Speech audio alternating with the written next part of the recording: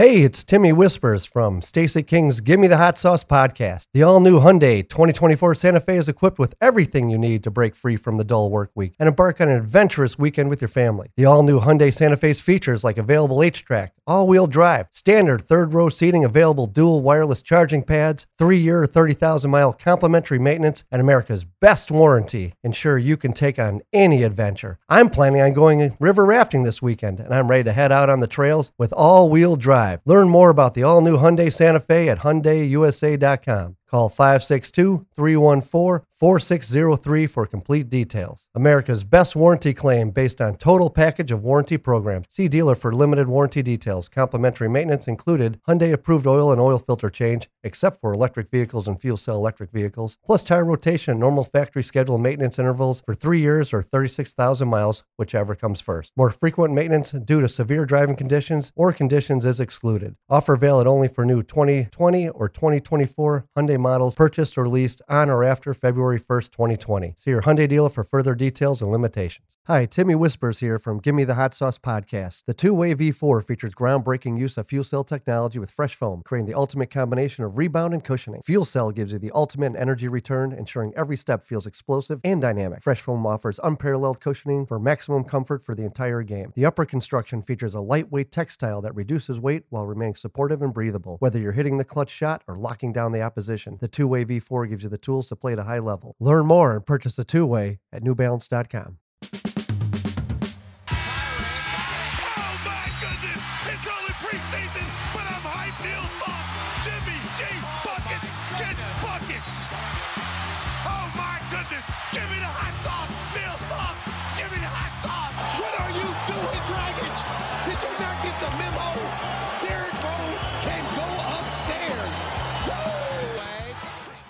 Episode 88 to Gimme the Hot Sauce is live. I am Mark Shanowski here in the Hustle and Flow studios in Palatine. As you can see, I'm all by myself. Stacy's still convalescing, getting better. Timmy Whispers is doing some high business dealings. Where is he, in Phoenix or something like that? But he's in Arizona. He's in Arizona at the nude beach. Hey, you better be careful. It's about 114 degrees. You might fry something off down there, you know? Hey, listen, you got to have any sunscreen on. You know what happens when you wear sunscreen? Look like Larry the Lobster. Yeah, he will be Larry the Lobster when he comes back. No question about it. So Stacy's joining us from his home, and unfortunately, the ongoing health issues are going on. Stacy, how are you feeling? Update the folks on what's going on. America, I'm back. I'm back, America. I just have to take it easy, man. Anytime you have hip replacement surgery, as good as it may feel, there are some possibilities of some setbacks. And so this week, I had to go in to make sure that there's no infection, right? And it's funny, Mark, they wanted to, because I was having some leakage, some drainage issues, the wound wasn't clearly healing, and they didn't know why. And so that's the reason why they went back in the second surgery. So yesterday I went in to see if the leakage has stopped. They wanted me to walk to 2 buildings that were like 3 or 4 blocks away just to see if the activity would make the wound bleed. So now you got to understand that my doctor, whose brilliant idea was to make me walk 3 blocks, he had me not do any exercises for 2 weeks so this could heal up. So you can imagine not doing anything for 2 weeks except just doing basic functional things around the house. The last thing I expected was to walk 2 blocks. so get me an Uber. Mark, so I'm walking with my son. and the nurse. Okay. Yeah. So we're walking from one building to another. And my calves are starting to burn because they have no work. They've had no work. So I'm starting to cramp up. One cramp, boom, another comes up.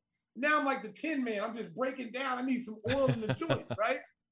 So my son goes, "Hey, are you okay, Dad?" I'm like, "Oh, I can't move anymore. My calves were locked up." So they had to go get me a wheelchair. So my son got me a wheelchair and he wheeled me around. So we had to go check into Rush Medicals, because we had to do a procedure. So I'm sitting in this wheelchair. I see this lady. She got to be about 55, 60 years old. She's got a electric wheelchair. She's flying up and down the hallway, right? So I started to think for a second. I started to think like a criminal.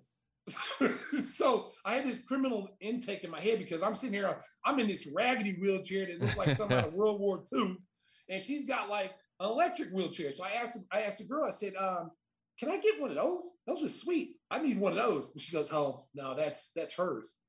Oh, Mark, hey, Mark, I thought about it for a split second.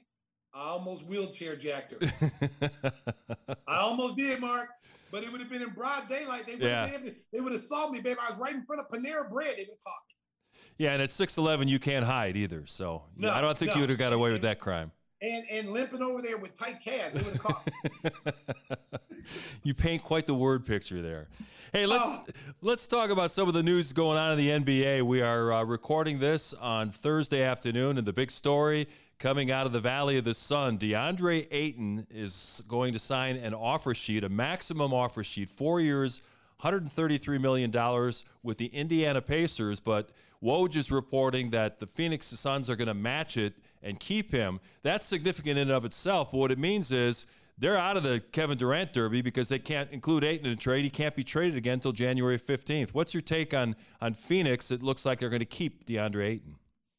Well, they're forced to because, what they were trying to do was basically do a signing trade or put him in a position, a package to move that would benefit them.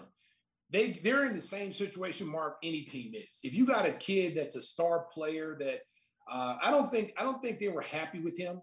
I think you want to blame him for the loss against Dallas. But there's a lot of blame to go around. Chris Paul, not playing like Chris Paul in that series. Guys not making shots, Jay Crowder. But him being a big guy, I think he took a lot of the brunt of the loss. And they've been trying to move him since. And in their eyes, they're like, okay, if we can get a sign and trade or a deal that's benefited to us, a player that we can get back that we can package up later and some draft picks, let's do it. But now you're forced because he's a restricted free agent. You can't lose him for nothing. So now it's like, okay. And I don't believe they thought anyone would be able to put a package together to get him an offer sheet because no other team was talking Ayton the whole time. Indiana was the only one that was in the sweepstakes. That's all you've heard for the last 2 weeks, Indiana. And so Indiana scraped up enough money to be able to say, okay, let's go. We got 133 million. Now Phoenix says, well, damn, we can't just let him walk. This was the number one pick in the draft a few years ago. And he was a big reason why we made it to the finals 2 years ago. And he was a big reason why we were still one of the top teams in the Western Conference. So now you got to pony up 133.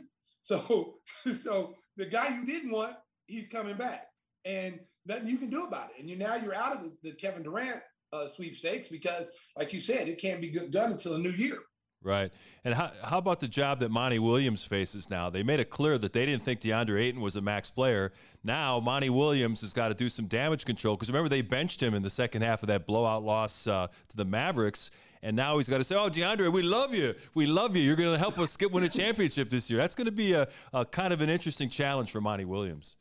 Well, I don't really think it was so much Monty. I think Chris Paul had a say so in that. Sure. Some of the veteran players. When you have a talent like that, that kid can be dominant. And they didn't utilize him. They were taking a lot of threes. When they were winning, and we talked about that. When they're front runners and they're winning, they're one of the best teams in the league. But when adversity hits, as you saw in that Dallas series, they have the series lead. They're talking trash. They're picking fights, trying to embarrass Luka Doncic. And then you wake up a sleeping giant, and all those players that play, Jalen Brunson, Max Kleber, Finney, all those guys have built up so much confidence in the Utah series. Another series they weren't supposed to win. And they go in there and they win a game without Luka, who missed the first 2 games of the series. Any other superstar like that misses 2 games in the series, you're down 0-2, okay? No chance to win. And they went in and they won that series. So they're confident. They come into Phoenix, a game 7, and Phoenix is at home. No way in the world you see Phoenix losing that game. Get blown out. They were down at one point 40 plus. Yeah, they just quit too. In a closeout game at home. Yeah, that was something. Hey, the other big story in the NBA is that the Utah Jazz are really going to blow up that team. They already traded Rudy Gobert to Minnesota. Now the news comes out that they'll listen to trade offers on Donovan Mitchell, and the team that's really been lusting after Donovan Mitchell is the New York Knicks. He's from the New York area. They have a bunch of draft picks they can trade, and I've seen trade proposals where they're going to trade R.J. Barrett and 2 other players and 5 draft picks. I mean, it's gotten crazy how much teams are asking for it. I love Donovan Mitchell as a player, but he's not leading you to a championship all by himself. Well, and I think the Knicks really don't want to part ways with R.J. Barrett. They realize they have a star in that kid. He's a foundational piece, and they really like to get rid of Julius Randle in his contract. But no one's taking that contract, okay? And, Utah is in really no hurry to make any deal, okay? This is what these teams panic. They panic. Oh, well, Kyrie doesn't want to play for us. We got to move him now. Kevin Durant wants to be traded. We got to move him now. Kevin Durant's got 4 more years. If I'm the agent and the general manager, hey, buddy, I know you're frustrated. I know you're mad, but you're going to lace him up every night. You're going to do your job. You're going to collect your check on the 1st and 15th, and you're going to be right here in Brooklyn until we find a deal that suits us, not where you want to go. See, these guys, these players now, they have so much power, Mark. This guy gives you a list where he wants to go. I want to go to either Miami or I want to go to Phoenix. Well, it's not a coincidence. Those are pretty nice places to be during the winter months, okay? So I'm sorry, buddy. It's not like you're buying a ticket to the Bahamas. We're not, no. If we're going to trade you, if we trade you to Philadelphia and the package is for us, we'll trade you to Utah if the package is good enough for our franchise. Right. Generational talent guys. These are Hall of Fame guys. And you just can't just get rid of them just to get rid of them. You got to get something in return that's going to kind of soften the blow of losing that kind of talent. Can you get a guy back like that? Nope. Okay. But we can put ourselves in position to be able to stay above water until we're able to get a superstar player at some point. So all these talks are going on while the NBA holds its annual Summer League in Las Vegas. It's going to wrap up on Sunday, July 17th, with the championship game. The Young Bulls are doing okay. They won 2 out of 3 so far. They did get blown out in that one loss, but I thought Dalen Terry really showed some growth in the last game. He had problems with turnovers in the first 2, but I think that the coaches might have talked to him and said, you know what, at this point, don't worry about trying to score. Stick to your strengths, cut to the basket, get to the free throw line, and I thought he looked more under control in Game 3 and showed the kind of player that he eventually is going to be in the league. Well, playing in the Summer League myself, I understand what it's like to go there. And really, first rounders really shouldn't play but maybe 1 or 2 games. Simple as that. Because they're coming in knowing that you're drafted.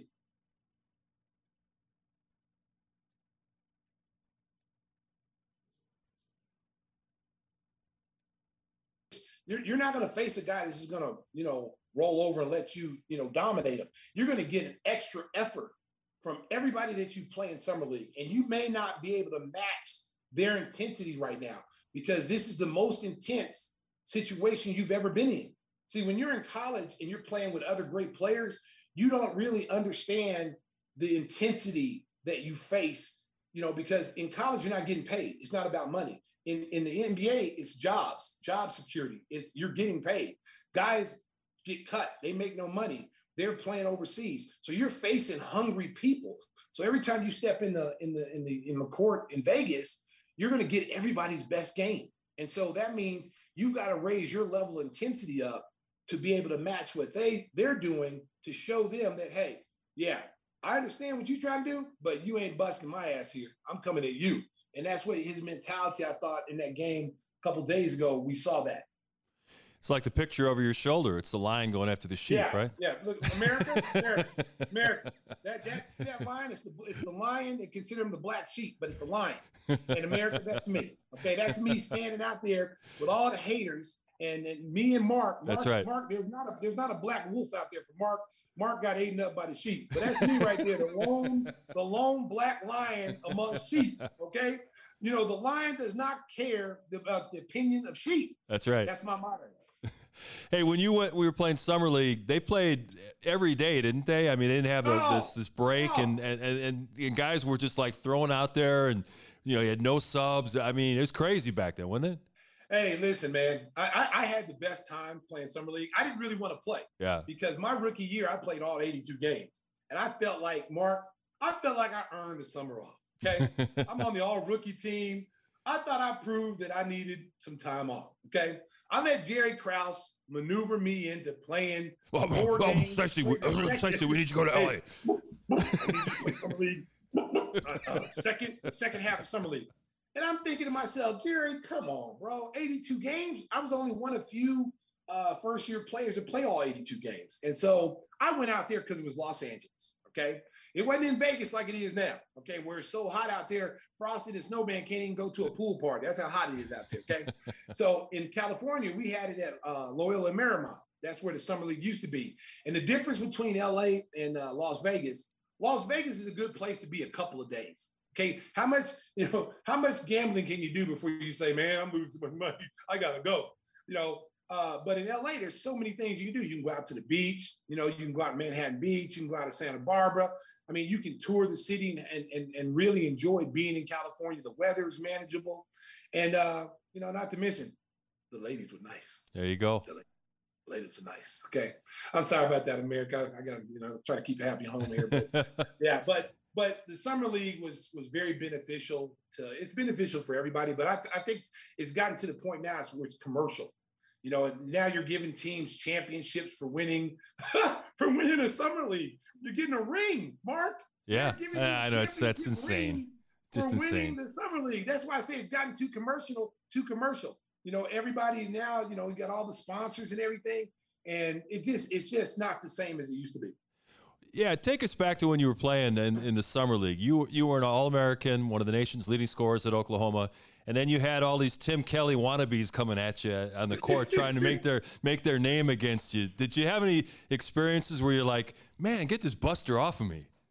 Hey, there was a lot of those experiences. Okay, but I understood it, Mark, because it's like two pit bulls. Okay, two ferocious pit bulls. There's only one steak. Okay, the two pit bulls ain't gonna say, hey, Mike, let me cut this steak in half. You take a piece, I'll take a piece. That's not how pit bulls do. The strongest pit bull is gonna dominate that steak, and the other one's gonna go off hungry, with his tail between his legs. That's how summer league is. And if you don't have that mindset to compete and understand where this ferocity is coming at you, because I'm not saying guys are jealous of your position, but what they look at you is a measuring point so they can show teams like, hey, I should have been a first round pick, or I'm better than your first round pick. So they're trying to come at me super hard and fouling you, grabbing you, getting you frustrated. I'm thinking, damn, I scored so much easier in college. I was like, man, I don't think I can score at this level. But it was fun, though. It was fun. Yeah, but it wasn't the big production it is now. Now all 30 teams are there. Every game's on TV. Back then, there'd be guys on the court. They'd bring them on the court, maybe a half hour before the game going, hey, this team is short. We got to get you out there. And they'd have their numbers on with crayon, and they'd be wearing hush puppies. I mean, that was crazy, some of the guys you'd see playing summer league back in the day. Hey, man, I'm telling you, summer, I ain't going to lie, man. So that summer league was kind of like it was kind of like a circus, to be honest with you. It was. I mean, you had free agent teams. Like, I don't think this summer league has free agent teams. No. Where you have like a free agents come in, and they're all on one team, and they're playing against NBA guys. That's how it used to be. And you either had to be drafted by the team you played, or you signed as a summer free agent. But when you were in the summer league, there were actual free agent teams, like multiple free agent teams, guys who've been overseas. They come in, form a team and a coach and play you. So you're going up against some really hungry dudes. We practice over in Inglewood, in gang infested environment. We're wearing red. We're not supposed to wear red. I remember we were going to a practice over in Inglewood High School. We damn near had to get naked because our Bulls colors were red. And so they were afraid. They were afraid to that we would get hurt wearing these red jerseys. So we're at the high school. We go into the high school, and the high school had these fences. So when you went in, they padlocked the fences, and then you go in. So there was two ways out, one entry and one exit. So they tied the fence together, and we had to wait. So our bus after practice wasn't there yet. So we were sitting outside in the bus. Well, the bus couldn't get in because the fence was locked and no one had the key to unlock the padlock. So we come out of practice, Mark.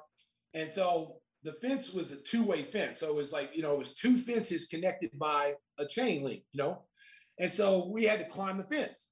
We had to jump over the fence to get to the bus. Okay. So Phil Jackson was like, we had Jerry Krause was there, Clarence Gaines was there, and me and BJ. And so we're getting ready to try to get over the fence. Everybody's climbing, all the free agents are climbing over, boom, boom. So Phil goes, "Hey, Jerry, I don't think you're gonna make this. I don't think you're gonna make this climb." And so Jerry's a guy that didn't like to be told he couldn't do something. So Jerry was like, I used to, in the city of Chicago, I used to have to run from the games and I used to jump over fences all the time. So I don't really know Jerry as well as I knew him later on. So I'm thinking, okay, I'm looking, he's got short little legs, short little arms. This is about a 7-foot fence. What are the chances of him making it? So not good. He gets up there and tries. He gets his foot and he tries to put his feet in the chain link fence, slips down a couple of times. Oh, God damn it. And so Clarence Gaines goes, "Hey, Jerry, we might have to get a crane to get you over." Now, Jerry's getting mad now because everybody's making fun of him. So the free agents don't want to laugh, Mark. Everybody in the back's like, okay? Me and BJ are cracking up. We're like, laughing. So I told the free agents, I said, "Hey, man, y'all can laugh. This is funny." He's like, "I ain't getting cut." So no one will laugh. So Phil goes, "All right, BJ, Stacy, help Jerry, over the fence." And so we're like, "Oh, Phil, come on, man. No, come on, man. This is not in our job description. There's no anywhere we can get him over the fence. Come on, man." And so me and BJ cup our hands together. We try to get him over the fence. So he gets up on the fence and then he slips in between the fence. But Mark, my back went out. That's the reason why he slipped through the fence, because I gave up the hand thing. So I let him go. And so, because I thought he was going to put his foot through the fence and then get over. Yeah. But he hurt my back. And so I let him go. It was a cold blue, Mark. I let him go. So he gets stuck into the fence. He's like a dolphin caught in the net. Help me. So we help him out. So then he has this brilliant idea, Mark. The nylon ball bags that hold 6 balls, Yeah. So Jerry has this brilliant idea that he's going to stand on the ball bag and get over, okay? And those nylon ball bags are hard. You can't even break those nylon bags, Mark, unless you got like a saw. That's how durable they are. So Jerry has this bright idea. I'm going to get on the ball rack and get over. So he gets on the ball rack, and once again, failure. The ball bag burst. Boom, basketballs flying all over the place, Mark. He once again stuck in the fence, wiggling. Help me. And we're all dying laughing. Everybody but the free agents. And so we ended up getting out. Jerry, we go to play Loyola that night. We had a game that night. So I can't play. This is the last game of summer league. I can't play. So I'm in there with Chip Schaefer, because Chip Schaefer was the Loyola Marymount trainer at the time. And we were auditioning. He was auditioning for the head trainer job because Mark Fowle went somewhere else. So Chip's in there putting ice on my back, stem and stuff. So Jerry comes in. He says, "You can't go." I'm like, "Nah, Jerry, you messed my back up, dude. I can't go." He's like, "What? Are you okay?" I said, "I don't know, Jerry. It's like really tight. I can't even stand up." So then Jerry goes, instead of Jerry going, "Okay, all right, take the night off. Everything's cool." Jerry was because he knew I was a prankster. He knew that I was a storyteller. And once I got this story, it was going to get to the rest of the guys back in Chicago, Michael, Scotty, Horace. So Jerry comes back and he says, "Hey," he's like, "Look, whatever you do, don't tell Michael Jordan this." And then of course, Mark, yeah. The witty Stacey King says, "Oh, don't worry about it, Jerry. I'm not going to say anything." I got back to the multiplex on the Monday. My back was still hurt, but I limped in there, Mark. I told everybody. It was the running joke for a long time, man. And Jerry knew I did it too. Jerry's like, "I can't believe you told." I was like, "Jerry, it was so funny. I had to, man. I had to. Another great story from the great Stacey King about Summer League. Hey, we're going to talk more NBA coming up in our later segment, but coming up next, we got a special treat for you. Dallas Mavericks play-by-play man Chuck Cooperstein is going to tell us some stories about Luka Doncic, about Mark Cuban, about all his experiences broadcasting in the great state of Texas. So that's coming up on Give Me the Hot Sauce. But Stacey, I know you're not traveling right now, but if people need to get somewhere special, you can point them in the right direction, can't you? Oh, Mark, you already know, Mark. Hey, that's what I do for a living, Stacey. I just lay it up for you, Mark, hold on, Mark. Let me get my read. Oh, man, I gave you a minute intro, and then you still didn't have it. Mark, you got me, Mark. You got me. Hold on. Oh, no, it's not coming out, Mark. Well, I'm going to tell the folks about the good people at Windy City Limousine. They always provide Stacey and all their special guests and anybody who gives them a call some championship service. Making a reservation is so easy, it's like a slam dunk. Let Windy City break the full court pressure of traffic in the Chicago area and get you to your destination in style and on time. Make sure to contact them at 866-94-WINDY. That's 866-94-WINDY. And Stacey can give you his personal testimonial that they do great work. Right, Stace? Mark, you know what? Before I even give that, I just want to be, I'm just impressed with the way you handle these reads. This is the first time I didn't fall asleep when someone else read it. There you go. So, you kept me engaged the whole time, with the way you read it. When Whispers does it, I literally fall asleep. Okay, it's the most boring reader that I've ever seen in my life. Like if I was his son and you were telling me a bedtime story, I'd just be like, Dad, just stop. I'm just gonna go to sleep. I'm ready to go. I'm done. Whispers gone, but not forgotten. Coming up next, Chuck Cooperstein joins the show here on episode 88 to Give Me the Hot Sauce. Episode 88 to Give Me the Hot Sauce rolls on. It's now our pleasure to welcome in a very special guest. He is Chuck Cooperstein, the radio play-by-play voice of the Dallas Mavericks. And what an exciting run it was for Dallas. That Game 7 against Phoenix was one of the most surreal things I've ever seen. Why don't we start there? I mean, not only does the Mavericks go in there and kick their butts, but Phoenix was so stunned. I don't think I've ever seen anything quite like that in watching sports all my life. Well, what was your experience like calling that game? Well, especially after, losing the first game by 7, but trailing by double digits for a lot of the game, losing the second game by 21, giving up 40 in the fourth quarter, losing the third time in Phoenix in Game 5 by 30, losing 110-80. Who could have expected that? Even after the Mavericks won convincingly in Game 6, I've never seen anything like it. Yeah. I've never seen a team score 27 points in a half, especially a team that had won 64 games in the regular season, a team that was basically on its own mission to complete what they could not do the year before. They should have won the championship in 2021. They didn't do it, and they came out and in a lot of ways actually ultimately reminded me a lot of the 2007 Mavericks, who lost to Miami in the finals. They should have won that series. And then the next year they go out after losing the first 4 games of the year. They wind up winning 67 games, but then lose in the first round of the Warriors. They didn't complete the deal, and it took them 4 more years to ultimately win their championship. What does that mean for Phoenix now? I mean, I don't know, but the Mavericks were certainly ready to play. They were certainly not awed of the circumstances, and I think when they came out punching in Game 7, that Phoenix didn't really know what hit them. And I think I said, I may have tweeted after the game, I think the most, as crazy as it was, I think you could hear the absolute astonishment in my voice every time the lead went from 10 to 15 to 20 to 25. It's 30 at halftime. They've given up 27 points. What do you say? I mean, it was the inflection of the voice, I think, that will always take from that game.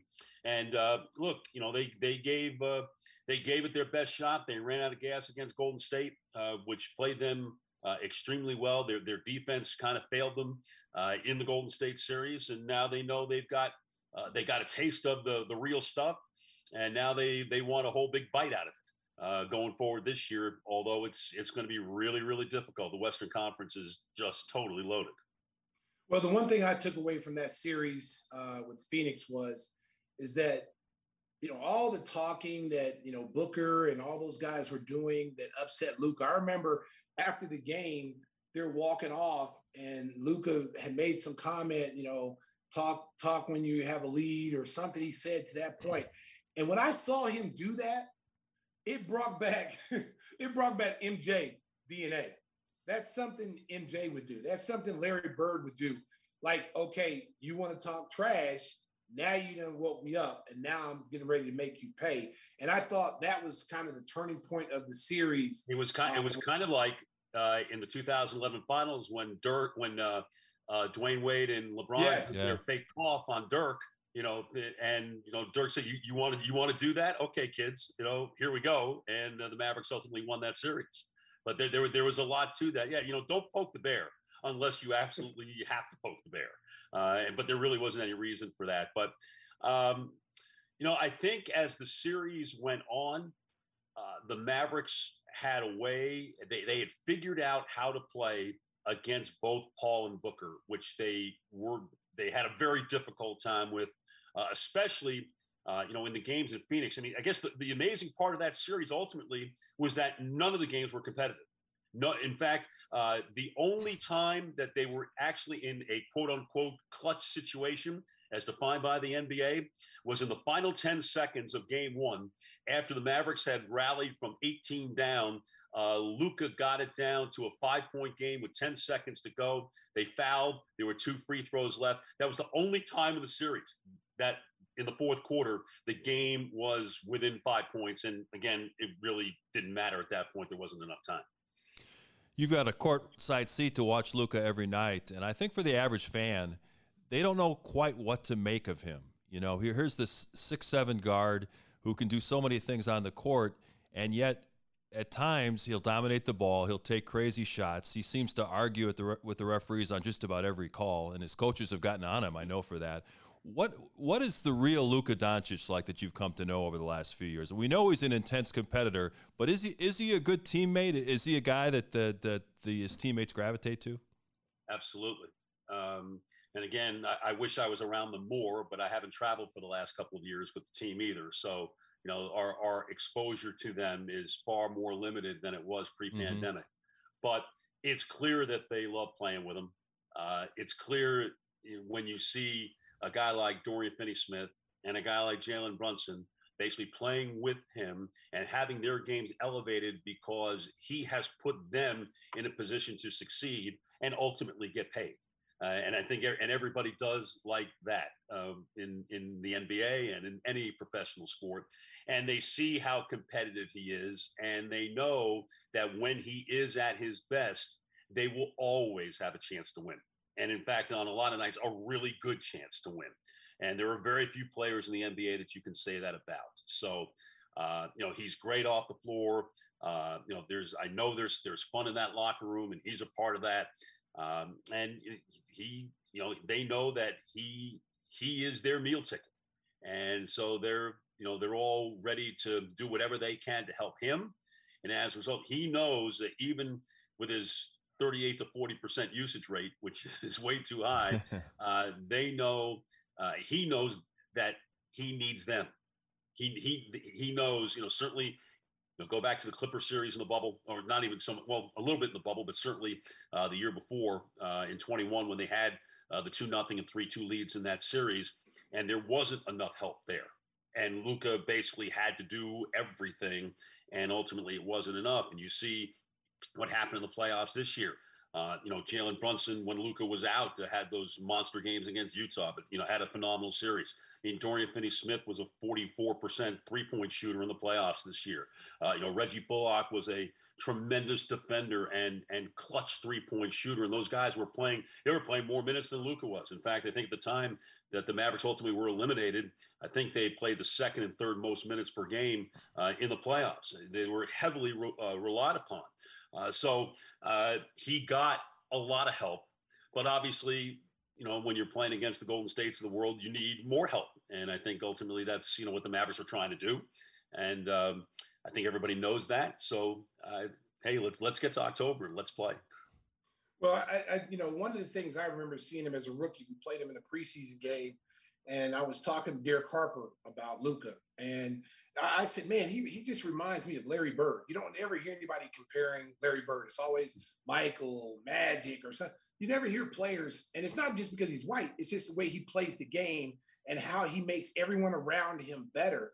And the one thing I took away from the conversation with D Harp was when Rick Carlisle would get on him, you know, as a rookie, he would just look at him like, really? Like, I'll do what you need me to do, but I'm still going to do what I do. And he didn't back down from being the player that he is and what everyone saw in Europe when he was one of the best players as a teenager in Europe. His game didn't change. And most guys change a little bit when a coach gets on them and says, okay, you're dribbling too much or you're shooting too much. He just stayed true to himself. And Derek Harper said, Rick Carlisle just realized, I gotta leave this kid alone. He's special. Well, and that's when, you know, the Mavericks made the trade for Porzingis, and they, traded Dennis Smith away and gave Luka the keys to the car. And listen, on some level, Rick was not wrong when it comes with Luka. He does play at his own pace, and you know the Mavericks sometimes do play too slowly, and they do get themselves into situations where they're late in the shot clock and they don't get the ideal shot. And sometimes his handle is a little loose, and he does throw soft passes, and there are unforced turnovers that or avoidable turnovers. And listen, that used to drive Rick insane. I know it drives Jason Kidd insane, but I guess on some level, because he is as good as he is, you have to live with that. But it does make you wonder if he ever really did tighten up that aspect of his game. I don't think anyone would ever expect him to be Chris Paul and have an assist to turnover ratio of 4-1.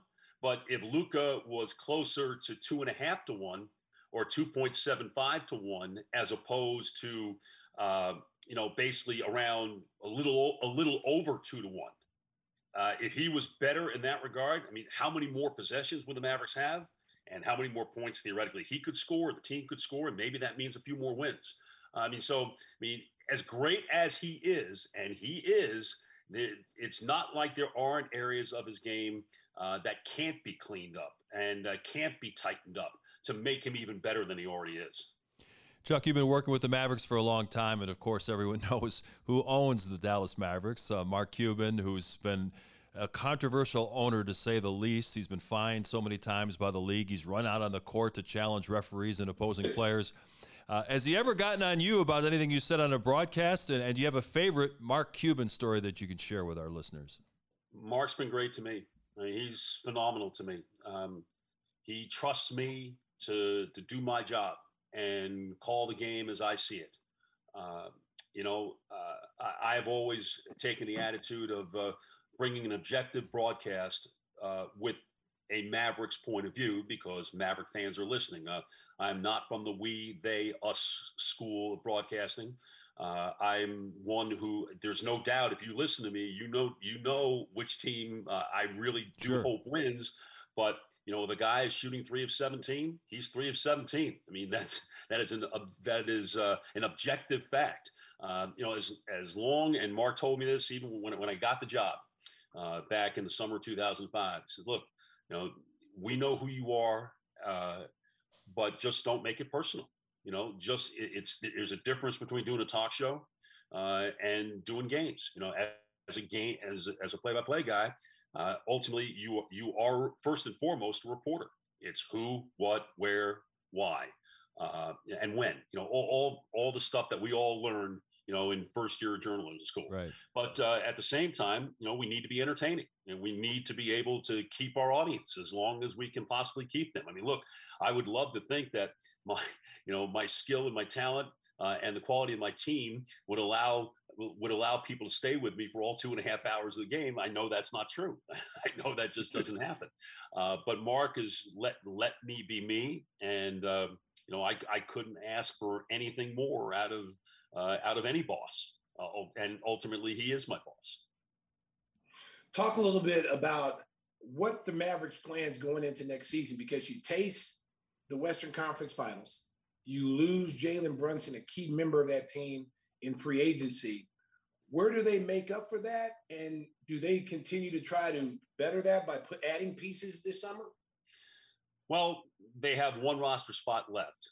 So I think they're probably waiting to see, what sort of shakes out from the Kevin Durant, Donovan Mitchell world. But, I think it's July 14th today. I think losing Brunson and not yet replacing him is something that they're looking at, but something that they probably feel they could fill today, or they could fill a week before training camp starts. I think those players, that extra ball handler who can run an offense and get for 10, 12 minutes a game is. I think it's something that's really valuable. I think, last year, Jason talked about it. Rick had even talked about it before he left the team. I want to have multiple ball handlers on the floor, and in a lot of ways to try to take some of the heat off of Luka, even if ultimately the ball winds up back in Luka's hands at some point. Does Luka have to bring the ball up the floor every time? Can you have other people do that and have Luka start from the block or start from the wing? There's a pet play that the Mavericks run basically to start almost every game where, Luka will be on the left side of the floor, basically around the block, and there'll be a guard that comes and pins down, and then he comes up and gets a dribble handoff and circles right and gets himself in the lane and shoots a floater. I mean, we know it's coming every game. Can't really stop it. But again, it's an example where he doesn't necessarily have to start with the ball in his hands. And I think that ultimately that is their goal. How they achieve that, I'm not really sure right now. Is it another ball handler? Do they feel like the addition of Christian Wood, who handles it pretty well for a big guy? He's never been a great passer, and guess get others involved as well. I mean, he's never been a high assist. He's not Jokic. Let's put it that way. He's not Jokic. Yeah. But can he do something? Can they run their offense, from the block with Christian Wood, and then have some movement that way? But it's so hard to see them doing a whole lot different. Even if I think in the playoffs you kind of have to do some things different, because you're just so well scouted at that point. But when you have someone who is as effective in the pick and roll game as Doncic is, I mean, he's just absolutely devastating, whatever metric you want to use. And you have a guy like Christian Wood or JaVale McGee who are able to set screens, roll, and finish. It's pretty hard to go away from that. You kind of want the ball in Luka's hands at that point. Chuck, you mentioned Dirk Nowitzki earlier in our interview. What was it like for you chronicling the best parts of his career? Phenomenal. Just what an incredible player, grossly underappreciated, I think, throughout his career, and an even better person if it's possible. If you can be a better person than you are a player at that level, that's Dirk. I was incredibly fortunate, and I have been incredibly fortunate that I had 14 years of Dirk, and now I have Luka, following up on that. And there's no desert for me when it comes to high drama moments and the ability to produce under pressure. He's listen, he's the franchise. We have his banner in the rafters. It's going to be a statue that's going to be out in front of the American Airlines Center probably sometime next year. Whatever Dirk wants, if Dirk says he wants it, it's like he says jump, we all say how high, and we're all happy to do that. Chuck, let's switch gears a little bit. Growing up in Oklahoma, I'm a big football. Football's king. Texas football is king as well. Let's talk a little bit about that 1988 Dallas Carter football team, which is considered one of the greatest high school teams ever. It had so many, I've seen the documentary. People have seen that documentary on their story. How was it covering that team and being in Dallas at the time where this team was almost as big as the Dallas Cowboys as far as like a high school team, and all the things that happened after they won that state championship, the trouble that these kids got into, and which was a sad story. Yeah, it was I was working at KRLD News Radio at that time. I was never a big high school guy. I came from New York. We know nothing about high school football in New York.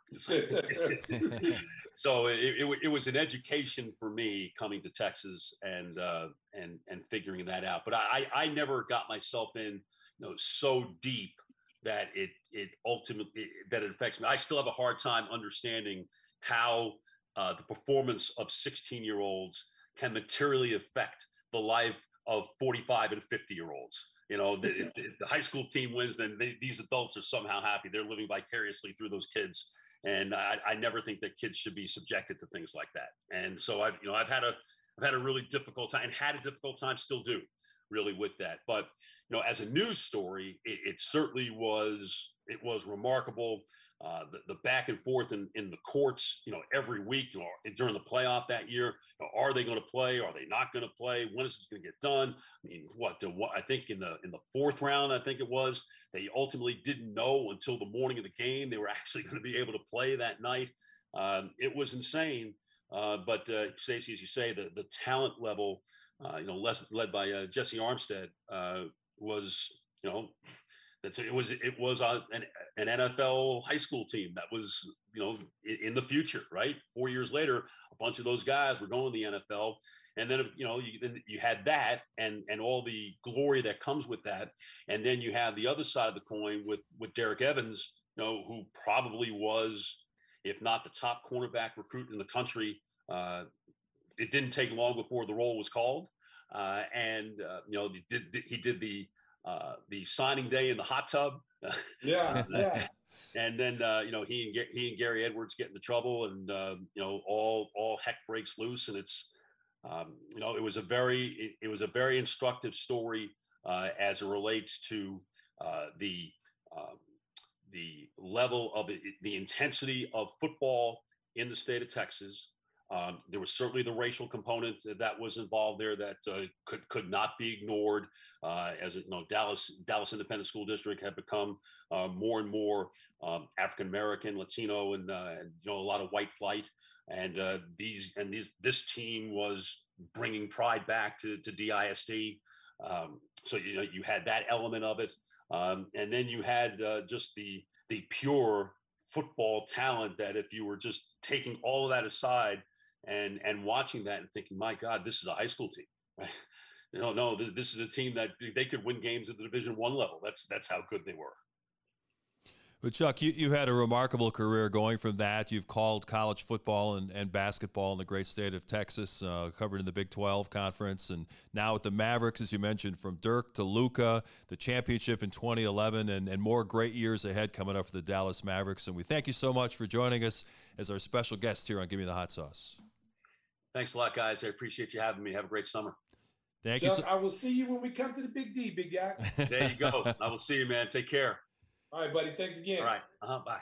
Chuck Cooperstein joining us on episode 88 of Give Me the Hot Sauce. Coming up next, we're going to spray to all fields as we wrap up the show. Keep it right here.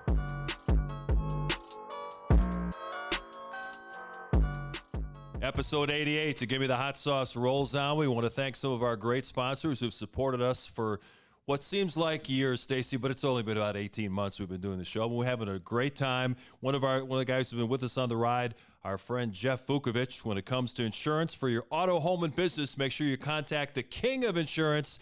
That's Jeff Vukovich. You can reach him at jeffvuk.com. That's jeffvuk.com. Stacey's got the gum going. He's convalescing, but I think the Golden Pipes are still ready to roll, right? Nationwide is on your side. Stacey always delivering. It doesn't matter what kind of condition he's in, how many times he's had to go to the doctor. He is ready to roll. Hey, I'm like the old Chevy truck, baby. It never goes wrong. You start it up, no matter if it's a dead of winter or it's been sitting for 6 months, you start it up, it's going. Absolutely. Stacey's a trooper, no question about it. And one guy who's been through the NBA wars is Goran Dragic. We talked about last week when he agreed to a deal with the Bulls that he'll be remembered forever on Stacey and Neil's call of the Derrick Rose dunk. But now he's going to be a member of the Chicago Bulls, and it's kind of interesting. We had Chuck Cooperstein on. Everyone thought he was going to go to the Mavericks because he and Luka are both from Slovenia, and they thought that it'd be perfect that Goran could back up his country mate. But Dragic gave an interview to media in Slovenia a couple days ago, Stacey, and he said the reason why he didn't go to Dallas is they wouldn't guarantee him a meaningful role. He said in his talks with the Bulls, they promised him he would play 20 to 25 minutes a game, backing up Lonzo Ball at the point guard spot. And immediately that sets off alarm bells in your head like, they got 6 or 7 guards. Where are they going to get 20 to 25 minutes for Goran Dragic? Well, I've been trying to work up on my Slovenian. Unfortunately, the app's not working. I don't have that language in there. So I don't know. I don't know if he said, I don't know if that's true, Mark. I just find that hard to believe that the Bulls would guarantee someone, a free agent, 20, 25 minutes, especially a guy who's been injured the last couple of years and hasn't played consistently due to injury. I think that if there was a promise, I would see, if you would say, did the Bulls promise anything, would be the opportunity to be a backup point guard. And, and probably be on the lines of, if Lonzo needs rest, injury's not healing or whatever, more minutes will be there for you. It's hard for me to believe that AK and Mark would guarantee someone, because you can't guarantee those minutes. Because what if Io is playing well? Io's coming off being on the second team all rookie team and showing you that he's the point guard of the future. You got Terry. Terry's going to be a guy that will be like Io. He's going to have to work his way into the rotation. He's not going to factor into the rotation. But you got Alex Caruso. You got Kobe White, who's still on the roster. They haven't traded him. Io, where Zach and DeMar are locked in at the 2 and 3. Okay, so that means there's really only one position for all the rest of these guys to play is point guard. And how can you guarantee someone 20 to 25 minutes a night when you have guys like Caruso and Io, who showed the coaching staff last year that they are those guys coming off the bench? They can play 30, 35 minutes off the bench. Yeah, we had put out a poll question, Stacey, asking our fans who they thought would lose minutes, and we put the options as being Dragic, Kobe White, Io DeSumo, or Dalen Terry. And the results that we came in, 51% of the people thinks that Kobe White will be the guy that's going to be on the losing end of this. And really, you can't play 5 or 6 guards, so somebody's going to have to sit and watch. Well, the good thing about Terry is Terry's 6'7", so you can play him at 2 guard and 3, small forward. So I think that's where he's going to get a majority of his minutes this year because of his length and his athleticism. I don't see him playing point guard. It's in that old adage, Mark, where the more ball handlers you have on the floor, the more dangerous you are. I think it's going to be something like that. So you throw Dalen Terry out there at 6'7" at a wing position that can handle the ball like a point guard. Patrick Williams at the power forward that can handle the ball. You're going to have 4 players on the floor at any given time that can handle the ball. And so, but as far as like I said, I don't know. You start seeing these stories, Mark, where some of these reporters they put out fake news, and then people go with it and believe it, and then someone else writes something else on it, and then you're like, find out later that it was a fake. It didn't count. I just can't. I find it hard to believe that AK and Mark would guarantee someone 20, 25 minutes with the guards that we already have in the stable. Yeah, well, supposedly, again, we don't know exactly the validity of those reports, but these are quotes from Dragic saying that he was promised that time. So we'll see how that all shakes out. And one of the things that Chuck Cooperstein said was the fact that they're keeping a roster spot open to maybe try to find a guy who gets caught in the kind of the wash of the whole Kevin Durant trade and a possibility of Donovan Mitchell being traded. Because if these are 3 or 4 players for one, guys are going to be getting cut, and all of a sudden somebody might be available that you really like, and you could make a move on them. And there's also two months plus until training camp. So even though the Bulls roster is set with 15 guaranteed contracts, doesn't mean they couldn't trade Kobe White sometime between now and the end of September when training camp starts. Well, he's a piece. He gives the Bulls options. I still think a lot of people are down on Kobe, don't believe in Kobe. Okay. I'm not one of those guys. I believe Kobe is not a point guard. He's a combo guard. He's more of a shooting guard than he is a point guard. And I think they need to, in my personal opinion, is to get him going in that direction. I know he was a point guard in North Carolina, but even in North Carolina, he wasn't a point guard. He was a scoring point guard. So put him in those positions, put him in positions to succeed. Give him a defined role. Say, hey, you're going to be our 6th man. He knows every night he's coming off the bench as a 6th man like Jamal Crawford, Ben Gordon, Lou Williams, and you're going to get us buckets. You know, you go out there and get us buckets, get us going. You're going to play big minutes for us off the bench.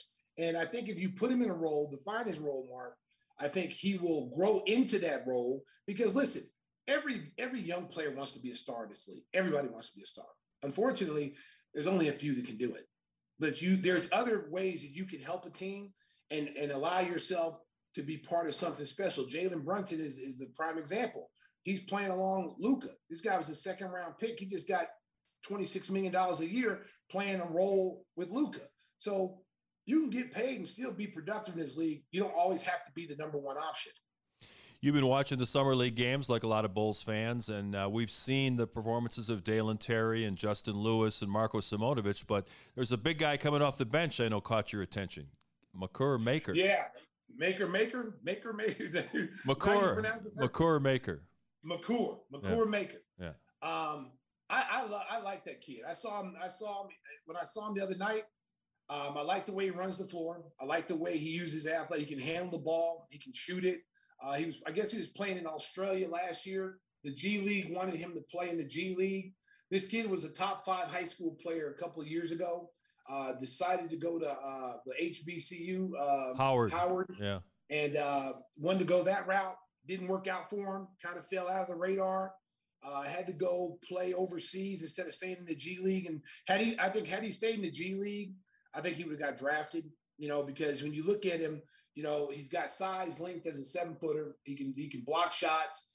You know, he's raw, just like any 20-something-year-old kid. They're raw. You know, this is what development's all about. You have to develop.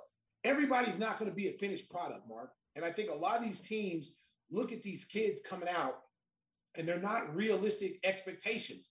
You know, they expect a guy to be like Banchero. Banchero's a finished product right now. He's NBA ready. But there's going to be a lot of those kids who went high in the draft. I think Keegan Murray is a finished product. I think he's ready to play right now. He's showing you. You know, I think Ivy in Detroit is another kid that's going to come in ready to play from day one. But there are going to be a lot of kids, Mark, that were drafted high. It's going to take a couple of years for them to figure it out. And there's nothing wrong with that. But I think a lot of teams, they want finished products. They don't want, you know, even though they draft on potential and ceiling, they want those kids with potential and ceilings to be ready to play from day one. And that doesn't always happen. And then teams give up on guys like a Bamba. You're just going to let him walk. DeAndre Ayton, you're going to let him go out and get a restricted free agent thing and say, go out there and get something. We know you're not worth it.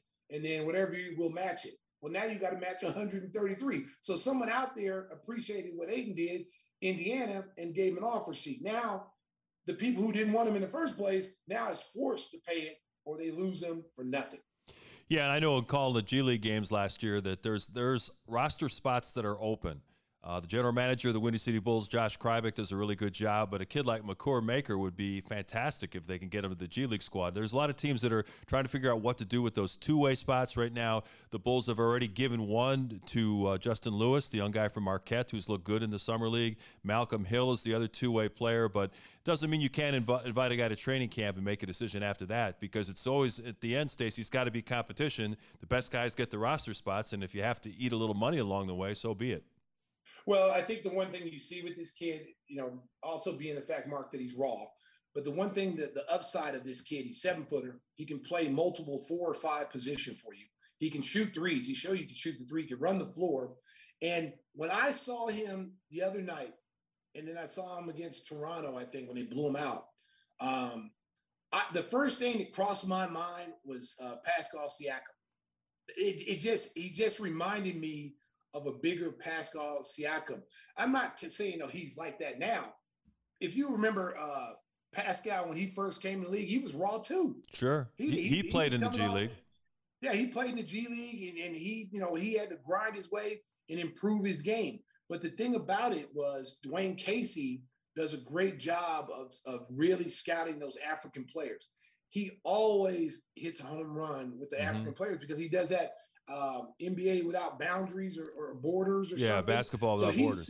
He's seeing players from Africa that other coaches are not going over there to see because they're not named players. They're not someone that you go, oh, we want to go see, Chet Holmgren in Gonzaga that you already know about.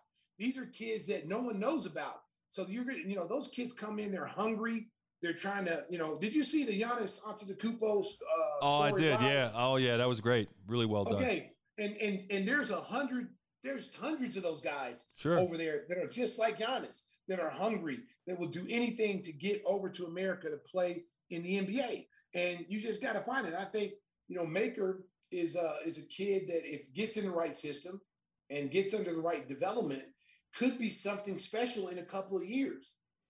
Yeah, hopefully the Bulls get a chance to bring him on their G League squad. That would really be a good move to add to their depth with Marko Simonovic playing at the center position.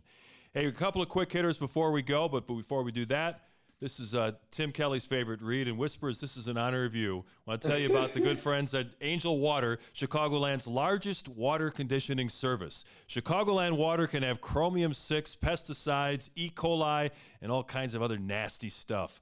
Water makes up 60% of your body, 75% of your brain. Call Angel. They'll test your water for free with the code KING21. So call 847-382-7800 for a free water test and healthy water plan. Make sure to use the code KING21. It's what Tim Kelly has used for over 20 years. And with an endorsement like that, I'm just going to say, you made me just want to go out and get some Angel Water. That's right. That read was so inspiring. And I think I'm going to go order some Angel Water. That's right. We encourage everyone to do that. Yeah. So when Tim reads that read, I don't really want to order it because I'm asleep halfway through the read, so I don't even know what he's reading. Yeah, we want to slip him a glass filled with E. coli when he reads that. but Mark, I'm up the whole time when you're reading because I'm excited to hear what you got to say. But Tim, oh, you want some Angels? We're doomed. We'll never make it. Why are we here? But, Timmy Whispers has his fan base. People love him, and we love him too. Yeah. Listen, man. Just not really good at doing the ad reads. The show is not the same without Timmy Whispers. No, that's for sure. You know what? Listen, the guy says 2 words every show. But he always gets a laugh. Guaranteed to get a laugh. They're impactful. That's what it's all about.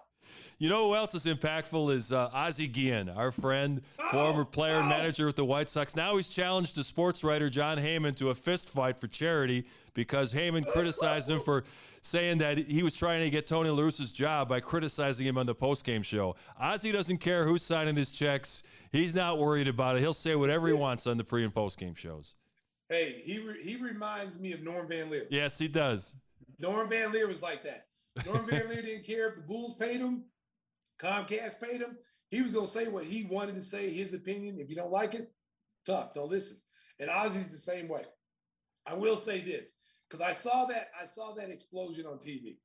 And I was just sitting there for a second. I was just like, wow, that's kind of harsh. That's kind of harsh. Tony La Russa's been taking some on the chin lately, okay? Yeah. And I kind of thought it was a little hard from Ozzie. But if you know Ozzie and you understand, this is him.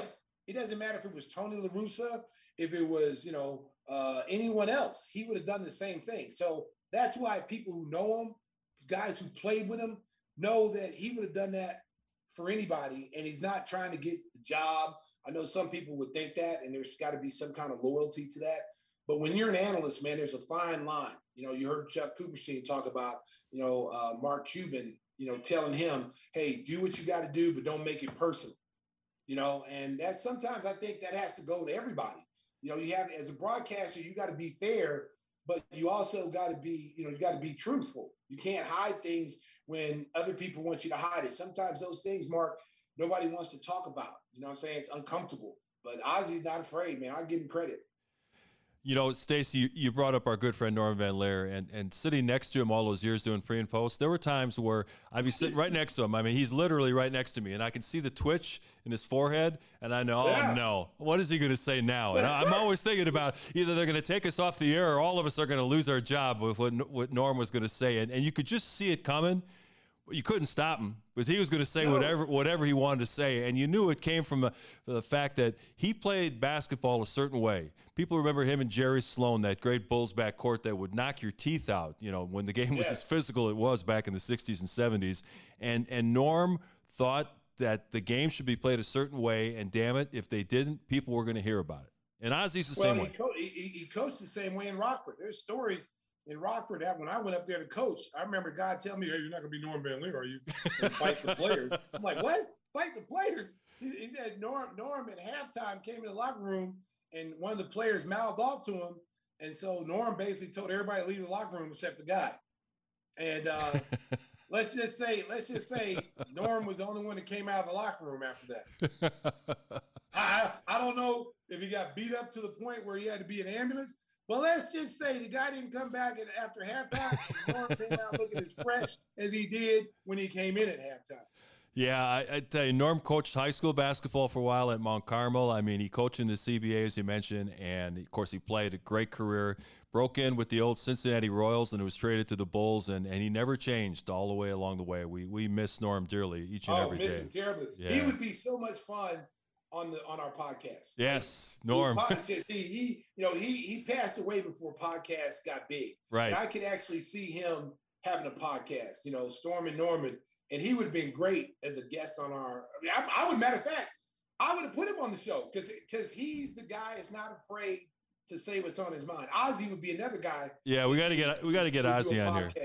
Yeah, we got to get. He told me he'll come. You told me he's coming. He's gonna come on. Him and Big Hurt. Yeah, she'll like it too. They keep bringing out new commercials. One's wackier than the other. Now they got him walking down the street, and Doug Flutie's throwing a football, and I'm like, what the hell's going on here? Hey, every time I see Big Hurt, I tell him, man, listen. She'll like it. You sound a little creepy. But hey, you getting paid? I don't care. Hey, they must be selling a lot of product because those commercials keep coming. Baby. Hey, men over 50 now listen to that commercial. Yeah. And then as soon as he says they'll like it too, or she'll like it too, everybody's buying it now. Like, say, Frank said that she's gonna like it too. I'm gonna buy me a bottle today. Yeah, now they got the one where they have a whole section of people in the bleachers saying, "And she'll like it too." It's taken on a life of its own. And so that one little phrase. Yeah, that one little phrase. She'll like it too. And so as Stacy's stories. He told a story earlier, and if you missed it, go back and listen to it again about Jerry Krause trying to get over the fence in L.A. One of our Twitch streamers has said, this is from Mahogany Woods Poppy, says, Stacy, Jerry never had the makings of a varsity athlete. So, oh, come on. Hey, he was a college catcher, I think, at Bradley. Jerry, listen, Jerry's an interesting story, man. Jerry was a ball boy at the high.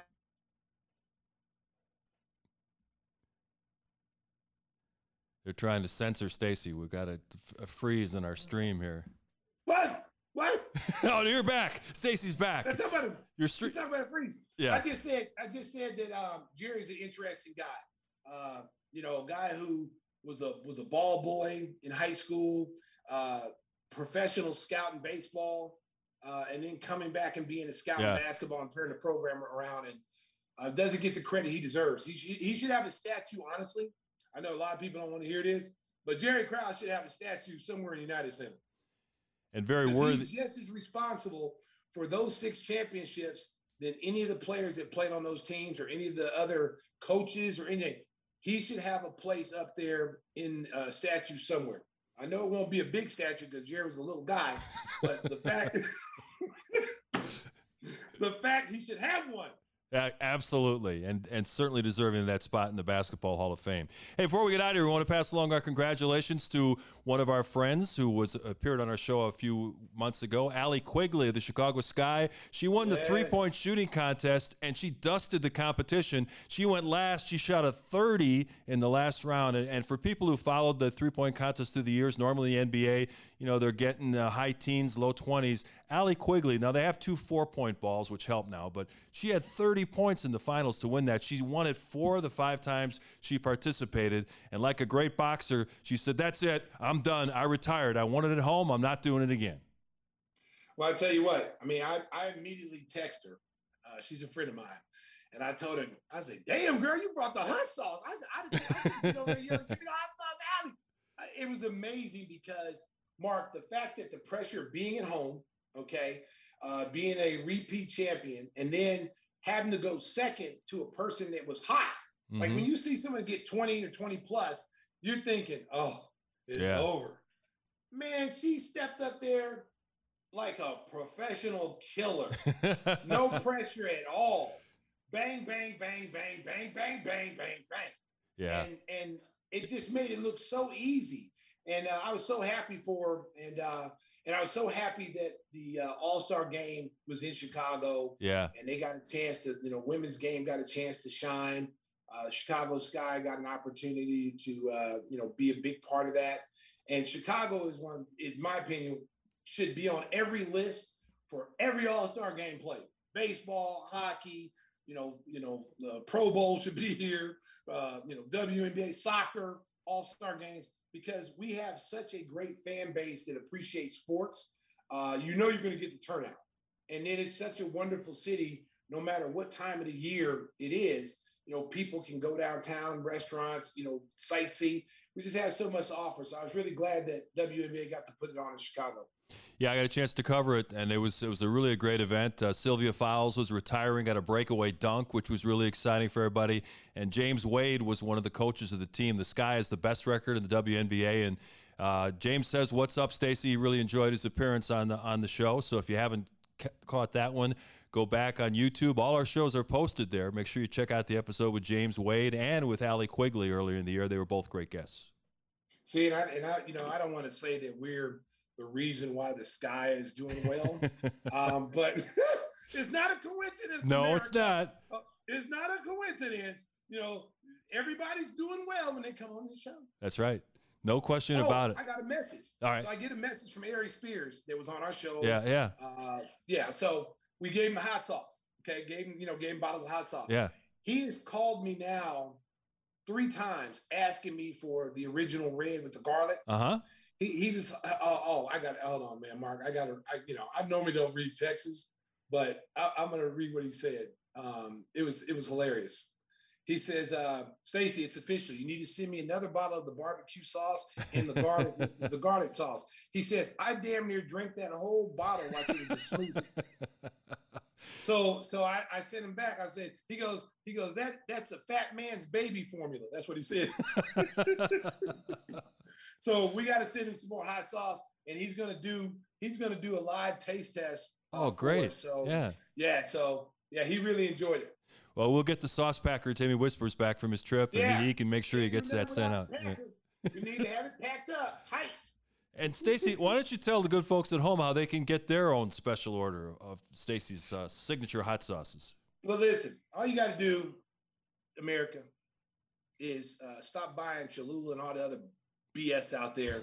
Go to GimmeTheHotSauce.com. GIMME, thehotsauce.com, or click a link on my bio on Twitter, Instagram Live, Twitter, wherever, and just hit the link. It'll take you directly to where we sell the hot sauce, and you have choices to get 1 bottle, 2 bottles, 3 bottles, 4 bottle conference, whatever bottles you want. We have an opportunity to get it, and it's 21% off. And just put in the code King21, and you'll get that discount. So as you see those beautiful bottles right there behind Mark. That's right. See how beautiful they are. Look at the color. All lined up. Zest. Yeah, beautiful. Yeah, they're so zestful, and it's so pretty, and it's beautiful, and they taste great. And remember, you'll like it. We got so many codes though, Stacey. The code for the hot sauce is Hot Sauce 21. So if you want to get a discount, you can go to GimmeTheHotSauce.com. Use the code HOTSAUCE21. You get 21% off your first order. It will be personally packaged with love by our own hot sauce packer, Timmy Whispers. We also have shirts, mugs, all kinds of swag. So go to GimmeTheHotSauce.com. We got the testimonial from Ari Spears. We're good to go. Yes. And you know what? I get testimonials every day from people who buy it on Twitter. They just say, oh my God, this is the best hot sauce. In America, we're not just telling you, we're not just tooting our own horn, okay? I'm telling you right now, if you haven't bought a bottle of our hot sauce, you definitely have to buy it and taste it. It will be the best hot sauce that you'll ever taste. I had somebody the other day talk about they were barbecuing. They put it on their ribs and chicken. And they were like, man, I just ordered 6 more bottles of that. So it's very good. It's organic. You won't go wrong. Trust me, you'll love it. Yeah, your guy Young Jordan says Melissa bought the hot sauce. Yes, Melissa. I was on yesterday because, periodically, Mark, I jump on people's podcasts, yeah. Okay? Because, we don't stand on top of the mountain, okay? Even though you have to crawl to get to the top to see us, I jump down sometimes, Mark. I'm like Zeus. I come down off the mountaintop and I go visit other people. I get on their podcast and I talk to them. So yesterday, I was on my boy Young Jordan's podcast with a young lady named Melissa, and we had a great time yesterday. And we were talking about dogs and things, and we just had a great conversation. And I always tell these young podcasters, don't get frustrated. You got to go through a lot to get these things started. And I like to try to jump on people's show to help them get a kickstart, and we have fun. So shout out to my man Young Jordan. He's got a great little podcast. I think it's Nothing But Bulls. Or hold on, man. Let me see. I don't want to say the wrong thing. You'd be sending people to the wrong show. Yeah, you know what? There's so many, man. Yeah, there are. But it just you got to make sure you say the right one, man. You got to make sure you say the right one. I'm trying to find the name right now, Mark. But Mark, don't be afraid to feel for that little 2 seconds till I find it. What kind of teammate are you? Jesus. Yeah, well, let's talk a little bit about what the Bears did this week. They bring in a reclamation project, N'Keal Harry from the New England Patriots. He was a first-round pick. They're going to bring him in as hopefully a training camp receiver to help with Justin Fields. I mean, he was a guy that did really well in the Pac-12, and hopefully guys 6'4" who can play on kick return teams as well. So as we get 2 weeks away from the start of Bears training camp, they bring in a receiver that hopefully can add some depth and some quality to their group because Mark, their receivers are starting to look pretty good. Darnell Mooney is going to be really good this year. Yeah, they're starting to get some speed. They're starting to get some size, targets. And you got to remember, they still got to Komet, the tight end is there. That's a good pickup. Cole Komet, yeah. So if their running game, is any kind of, positive for them, and they can keep, the quarterback up, Justin Fields up without getting sacked 100 times.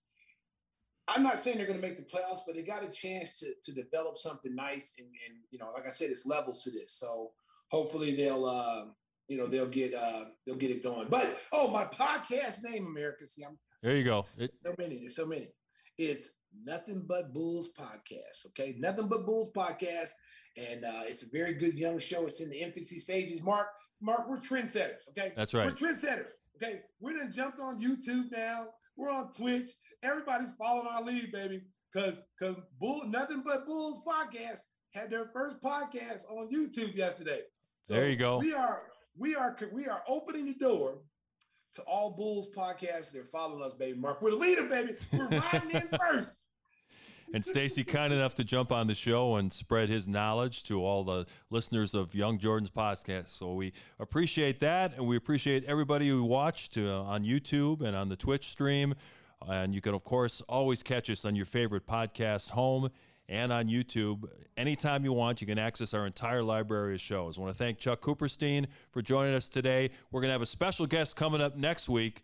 The pride of Lincolnshire Stevenson High School, Jalen Brunson, is going to jump on the show. Of course, he's been in the news signing that big free agent contract with the New York Knicks. So make sure to make your plans to join us next week as Jalen Brunson stops on by, Stace.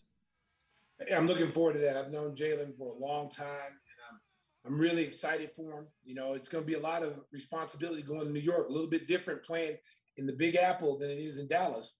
And expectations, Mark. You know how it is in that city, boy. They'll boo you in a second. Yeah, and he's got to deal with Tibbs.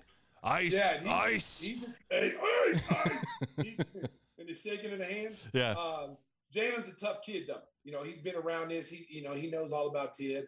I just think it's the expectations that's going to come with a guy making $26 million a year that, I think that's going to be a lot of pressure on him. Because when you're in a big city like that, New York wants championships. They don't want to just make the playoffs or play. Right. They're used to winning teams, and the star players under much more scrutiny. I mean, look at Julius Randle the last year. He's flipping off the crowd after being an all-star starter in 2 years ago. He's all flipping off the crowd. They're booing him every time he touches the ball. And Jalen is a tough-minded kid. I think he'll do well there, but I think it's the expectations of, signing a $100 million plus contract. And then also when people look at, he's making $26 million a year. that's going to be something he's going to have to deal with, but I think he'll be fine. So everybody check your social media accounts. Make sure to follow us on Twitter and Instagram and everywhere else. We'll send you a notice on when the episode with Jalen Brunson is going to drop. That's coming up next week on Gimme the Hot Sauce. So Stacey, be well. Take care of yourself. Don't overdo it, and hopefully we'll see you in the studio real soon. I'll be back next week, Mark. All right. Like Shane. Shane, come back. I'm coming back, baby. Give me the hot sauce. 88th in the books. Drive on safe.